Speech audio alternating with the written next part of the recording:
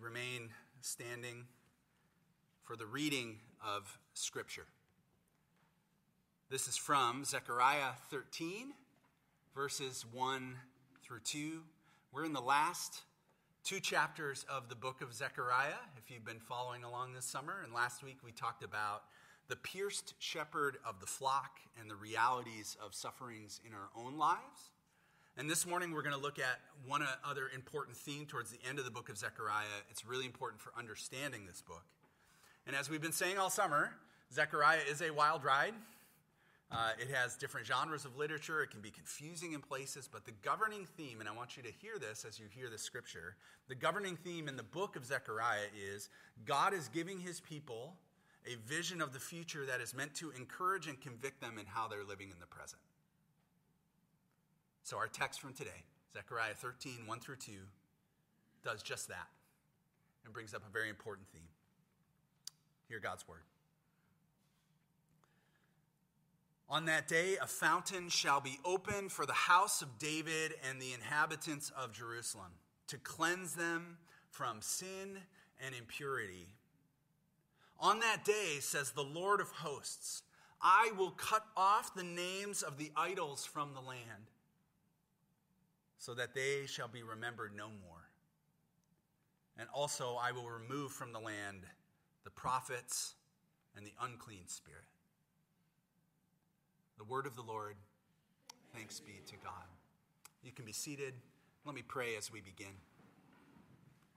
Lord, may the words of my mouth and the meditations of all of our hearts be acceptable in your sight, O Lord, our rock and our Redeemer.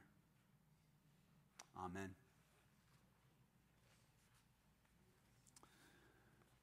In the beginning, when there was only silence and void, God creates.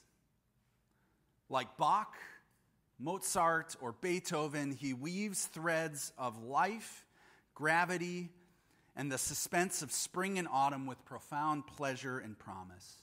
Explosions of life spring up into the vacuum of space. Twisted rock and gas, galaxies of dust and debris form a cosmos stretching so far that it bends the tracks of time itself.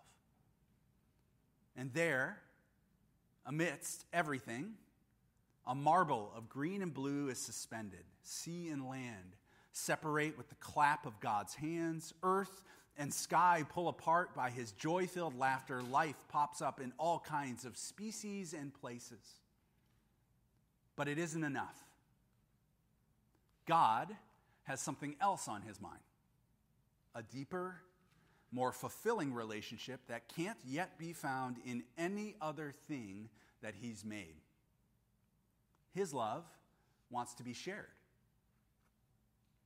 He wants to create something that can return to him the vivacious joy that he feels and can commune free of all the kinds of instincts or laws that the rest of creation is bound by.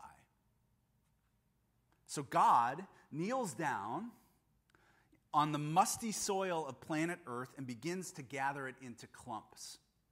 Tears of joy and love roll from his eyes, softening the dirt, giving him workable substance to bring into form a wonder unseen in the cosmos until then. Hands, feet, a head to carry the mind, a heart to inhabit the chest, legs, fingers, eyebrows, and organs. God makes his human. Next, so he can guarantee the image of this new creature will reflect his own, he does something exceptional. He leans over and kneels beside the form, laying out his legs and knees over ours, his chest against our chest, his arms stretched out across our arms until his face is finally pressed up against ours. And then, from his abundant longing, he takes deep, excited breaths, and he breathes out his life force. Our lungs expand. We take our very first breath. Out of complete darkness, we awaken to life as a cosmic infant not even knowing yet how to open our eyes, and slowly we draw up the muscles above our eyebrows, prying open our eyelids. In this sacred moment, the first impression of what life and the world will be, the very first thing that we see is not the soil, it's not vast emptiness, it's not even a garden. It's the face of God. Eye to eye, mouth to mouth, chest to chest. This very first vision that we're shown of us and God in the very first pages of Genesis is of profound intimacy, of a continuous consciousness with God. What Strong Coleman is doing in that beautiful piece in his book, Beholding, is something quite profound. He's talking about how in the Genesis account, humanity didn't just wake up into existence and wonder how it is that we needed to do things or how it is that we needed to be. Humanity wakes up in direct contact with our Maker, in his very presence. The beginning of humanity was defined by its sharing, its partaking in the very life and breath of God. This is what human life is meant to be. Let me ask you the question this morning and be honest. Does your daily life feel like that? That you are living eye to eye, mouth to mouth, chest to chest with the living God? Because mine doesn't. I feel like my attention is constantly divided. There are many days in my life in which I feel like the God who loves me and made me and created me and the entire world and everything that is good and beautiful in the world, the one who is alone deserving of worship and attention and the only source of life and peace and meaning and significance that will last past death and live into forever, I often feel as if he is getting my leftovers. And if you feel like me in this regard, I want you to know that it's not totally your fault or my fault. We can own the fact that we live in a world and in a culture that does nearly everything it possibly can to discourage you from being in the presence of God and enjoying the presence of God. The modern, secular, Western world does not value that kind of intimacy with God. Pastor John Tyson goes so far as to say that our secular culture seeks to perform what he calls a reverse exorcism. That our culture wants to expel the presence of God from our lives and fill that space instead with some sort of generic form of rational science and reason instead. Maybe John gives secularism a little bit too much credit when he says this, but it's hard to say that he is certainly wrong in the way that he is thinking. I mean, think about it. Faith in God, particularly in the person of Jesus Christ, is really one of the few taboos that we have left in our culture, isn't it? It's a no-go in our schools. It's a no-go in the public square, on message boards, in village council meetings. It's not welcomed or encouraged in a lot of places. And furthermore, the secular values of technology and tolerance and rational thought and compliance pull us further away from the presence of God and cause us to focus more on our self-curated identities. I do not say this to make you suspicious or fearful about the culture around us. Far from it. God loves that culture. But I think it's okay to recognize that we live in this tension in the Midwest of America and the Chicago suburbs in 2023. On the one hand, we are people who are created to live closely with God all the time, breathing his very life into us. And then on the other hand, we live in this environment that is trying to suck God out of us. Is there hope in the tension that we feel today? Well, in our passage in Zechariah 13 this morning, I do find hope.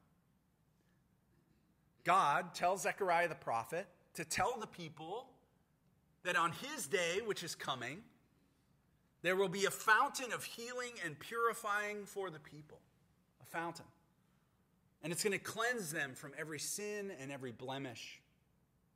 Another way to say this is that God is telling the people that he's going to bring them back into an eye-to-eye, mouth-to-mouth, chest-to-chest relationship with them, where they are drinking deeply from the life-giving waters of the fountain that only he can provide. And how is God going to accomplish this for the people? He says he's going to eliminate those things that pull us away from his presence. In verse 2, he says, I will cut off the names of the idols from the land, so that they shall be remembered no more. And I will also remove from the land the prophets and the unclean spirit. So, God's solution in this vision of a heavenly New Jerusalem is that he's going to rid it completely of idols, bad prophets, and unclean spirits. That's his plan. When he speaks of prophets here, by the way, he's not referencing good, faithful, godly prophets like Zechariah. He's talking about prophets that are in the pagan temples who are spewing and perpetuating evil. So it's idols and unclean spirits that are causing the impurity and the sin among the people. It's idols and unclean spirits that are ripping people away from the presence of God. And God says, I'm going to cut them off from the land, and they will be forgotten. Friends, this is the vision of what is to come for us. But remember, what's the whole point of the book of Zechariah? It's to create a future vision that does what? It motivates us in how we're living here and now. So if God intends in the new heaven and the new earth to cut off idols and unclean spirits from our lives and restore us to his presence alone, then guess what? We're implored to do our part here and now to resist and cut off the idols in our lives and seek God's life-giving presence instead. If you've been around the church for a while, which I know many of you have, the odds are as you've sat through a sermon or two about idolatry. I've done several here at this church. And the pastor probably identified idolatry as something like anything that takes the place of God in your heart. Right? Or perhaps you've heard it said that an idol can be a good thing that actually becomes the ultimate thing. It becomes the thing rather than just a thing in your life.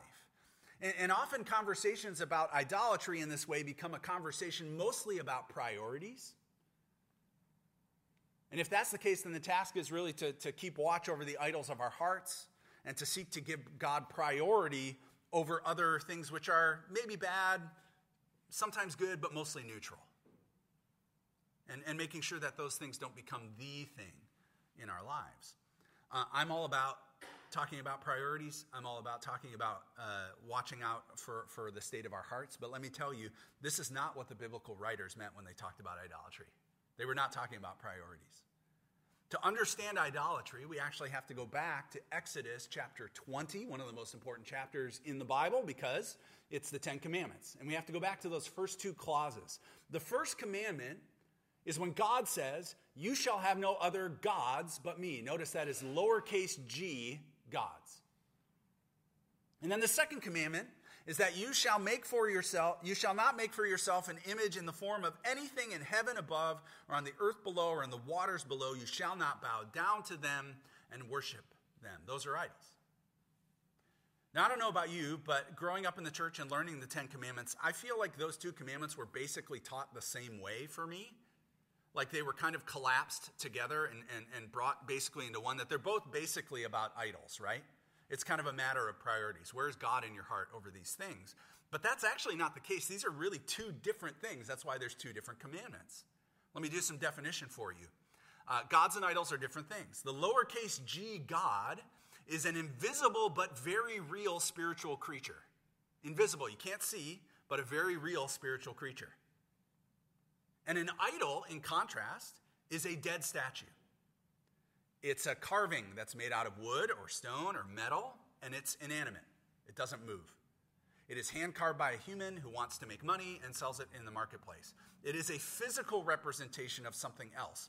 By itself, the idol by itself has no power. It's a hunk of material. That's all it is.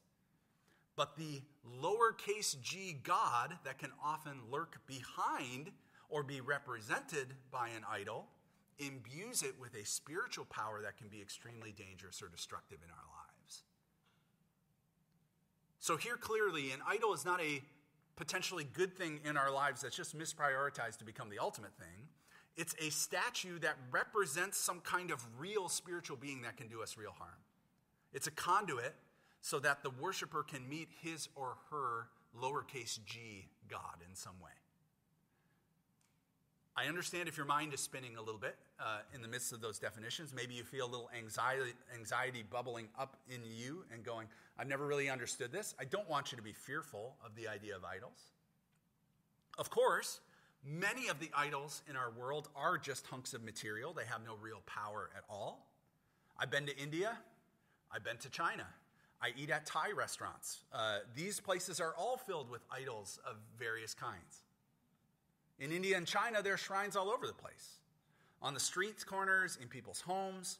Many of those, I'm convinced, are just impotent idols. They're nothing. They're nothing. It's just material. But some idols, you feel. It's hard to explain, but it's impossible to deny that there's power behind them. Some are portals into a relationship with a very real spiritual being where something spiritual happens, and not in a good way. This is why Paul writes in 1 Corinthians, I do not mean then that food sacrificed to idol is anything, or that an idol is anything. No, an idol's nothing. But the sacrifices to pagans are offered to demons, not to God. And I do not want you to be participants with demons. Notice that Paul, for him, the danger of idolatry is not that you've messed up your priorities. It's not some good thing that becomes the thing. It's that you end up in a relationship with a spiritual being that's not God. That's not Yahweh. So, idolatry in the biblical sense is not something that steals our attention away from God. And I think that's good news because I'm highly distractible. I don't know about you. I can't stay in a continual state of being eye to eye, mouth to mouth, chest to chest with the living God. I can't do it. And I don't even think that's actually the biblical standard of how we're supposed to do our lives. Think of it this way. I love my wife, right? Katie is the most important person in the world to me, but I cannot spend all day gazing into her eyes and her gazing into my eyes, as nice as that would be, because if we did, we'd be pretty negligent parents, wouldn't we? We wouldn't work. We wouldn't get anything done. The house would be a total mess. I cannot think about my wife, Katie, every second of the day. I can't do that. But my heart is always to be with her, isn't it? And no one else in my life gets that level of intimacy. Nobody else in my life. I never get to gaze into another woman's eyes like that. It wouldn't be appropriate. It wouldn't be wise. That would be the path towards adultery. So in the same way, idolatry is spiritual adultery. In N.T. Wright's book, Evil and the Justice of God, which I can't recommend highly enough, he puts it this way. When we humans commit idolatry, worshiping that which is not God as if it were, we thereby give the other creature and beings in the cosmos a power, a prestige, and authority over us which we, under God, were supposed to have over them. When you worship an idol, whatever it is, you abdicate something of your own proper human authority over the world and give it instead to that thing, whatever it is. Now, there's a definition of idolatry that I'm pretty convinced the biblical authors would get behind. Worshipping that which is not God as if it were. Or as David Paulison asks, has something or someone beside Jesus the Christ taken title to your heart's trust, preoccupation, loyalty, service, fear, and delight? And I really appreciate that N.T. Wright ties idolatry to the idea of worship, because that is really the heart of it. We are meant to worship God in a familial, intimate way. That's what we are created for as humans. We are hardwired for worship. And make no mistake, everybody worships. Every person that you ever meet worships. Christians worship, and Jews worship, and Muslims worship, and Hindus, and Wiccans, and neo-pagans, and Mormons, and yogis, and ideologues. Everybody worships. Even anti-God, secular, intellectual atheists worship. In a now famous commencement speech at Kenyon College in 2005, the novelist, social critic, and ambiguously spiritual intellectual David Foster Wallace spoke eloquently, saying, "In the day-to-day trenches of adult life, there actually is no such thing as atheism because there's no such thing as not worshiping. Everybody worships. The only choice we get is what to worship." So hear it again, friends. There's one true creator God who made the world and everything in it that is good and beautiful and true. And he knows you, and he loves you, and he desires relationship with you in such a way that you might receive his very breath as your own for life. So the call is to worship him alone, not anything else. Now, some of you might be breathing a sigh of relief because you're saying, cool, I don't have stone idols in my house. I'm not even drawn towards that. I don't have an Asherah pole. I don't burn incense on strange altars. I don't sacrifice animals. I don't communicate with the dead. I'm good. I don't worship idols. But here's what I want to challenge each and every one of us with. We are not off the hook if that's true about us, because in our secular society that is trying to exorcise God from our lives, we are encouraged to worship things that seem neutral. Money, sex, power, more followers on social media, flatter abs, social status, higher cheekbones. We know that these things are not God. We know in our hearts those things aren't God, but we so easily worship them as if they were. We give to them our very best, our desires, our intentions. We look at them as things that are going to provide true life for us. Foster Wallace says that if we worship the wrong thing, it will, quote, eat us alive, end quote. If you worship beauty, you will feel uglier. If you worship wealth and stuff, you will feel more poor and discontented. If you worship success and power, you will feel inadequate and powerless. If you worship a high or a rush, you will feel unsatisfied. If you worship sex, you will feel lonely and unloved. If you give your best attention to the algorithm of YouTube Reels, you will feel dumber, and I'm convinced you are actually getting dumber as you do that. No, we do not tend to struggle with physical idols on our mantelpieces, but I think we can all agree this morning that we struggle with lesser gods that lurk behind the idols of our days. We give them power. We worship them in ways that should be reserved for God alone. It's not just that our priorities are out of whack, though that can certainly be the case. It's that we fail to see the power of these idols and the gods that can often lurk behind them and what they're doing to our lives. So back to Zechariah. Three takeaways this morning as I close regarding idolatry, and I'll encourage you towards these as we seek to follow Jesus.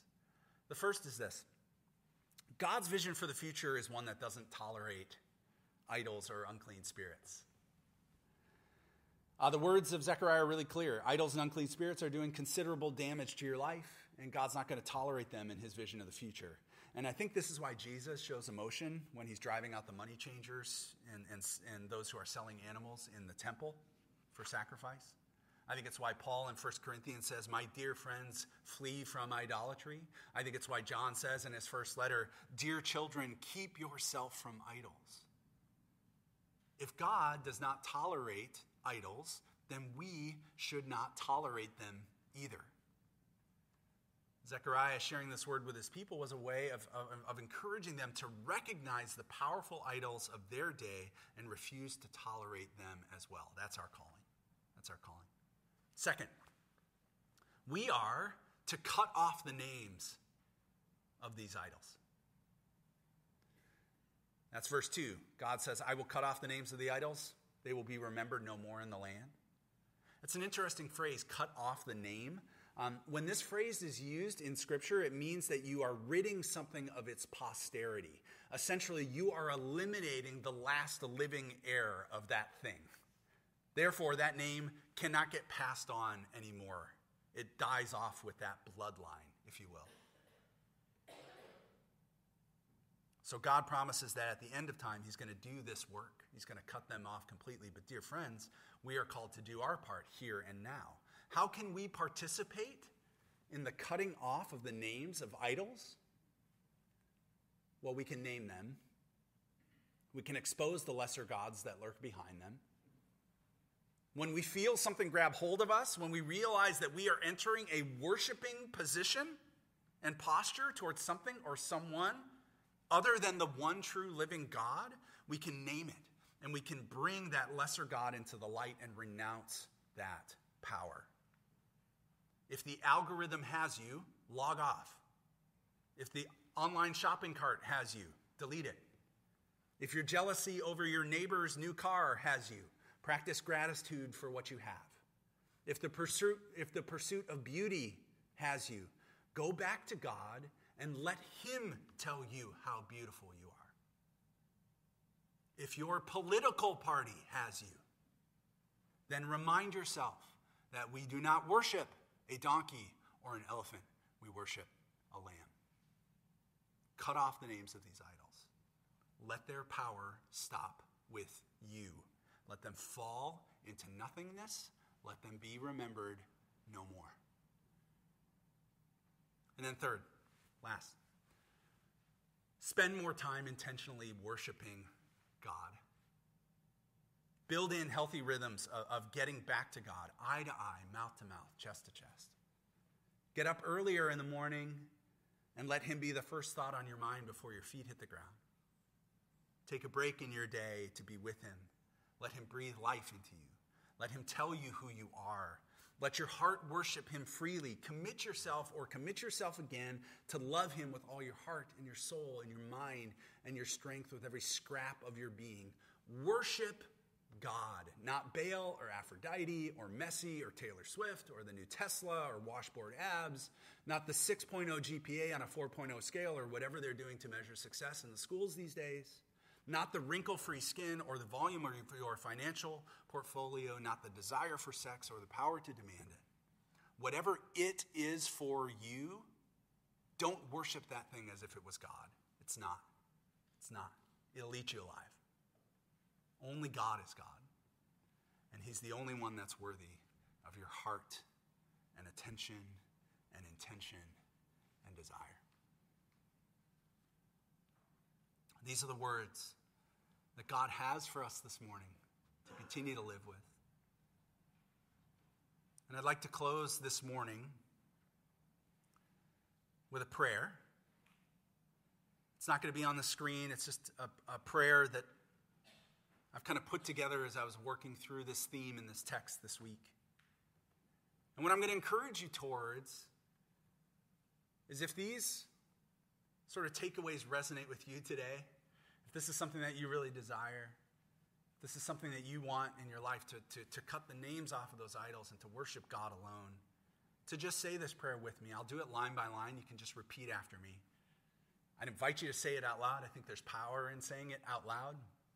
If you're not comfortable doing that and you want to say it in the stillness of your own heart, you're welcome to do that as well. Would you pray with me? Father God, you created every good thing.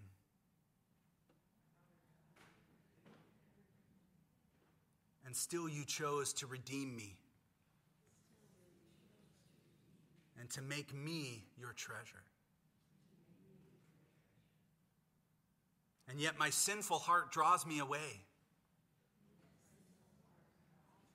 from you to other things. I recognize my favorite idols, Lord.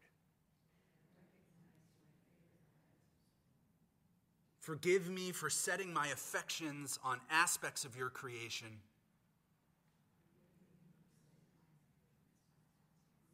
instead of you as creator. My sin blinds me to spiritual realities. and it makes me a fool.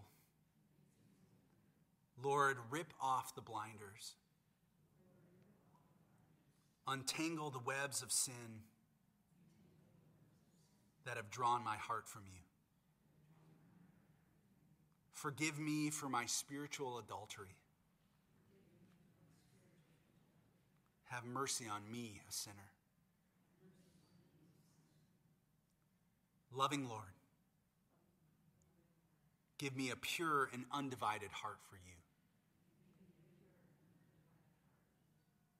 Keep me from trying to quench my thirst with filthy water from broken cisterns.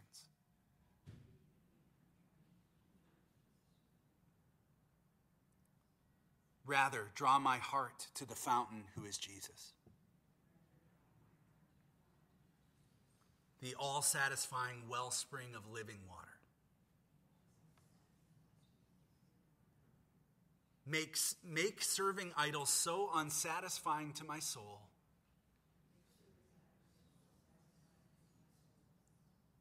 that I would quickly cut off their names forever. Let them be forgotten. Lord, release me from their power over me. Remind me that I was created to worship you alone. Draw me close to you all day, every day. Let me see your eyes looking at me. O Creator who knows me and loves me.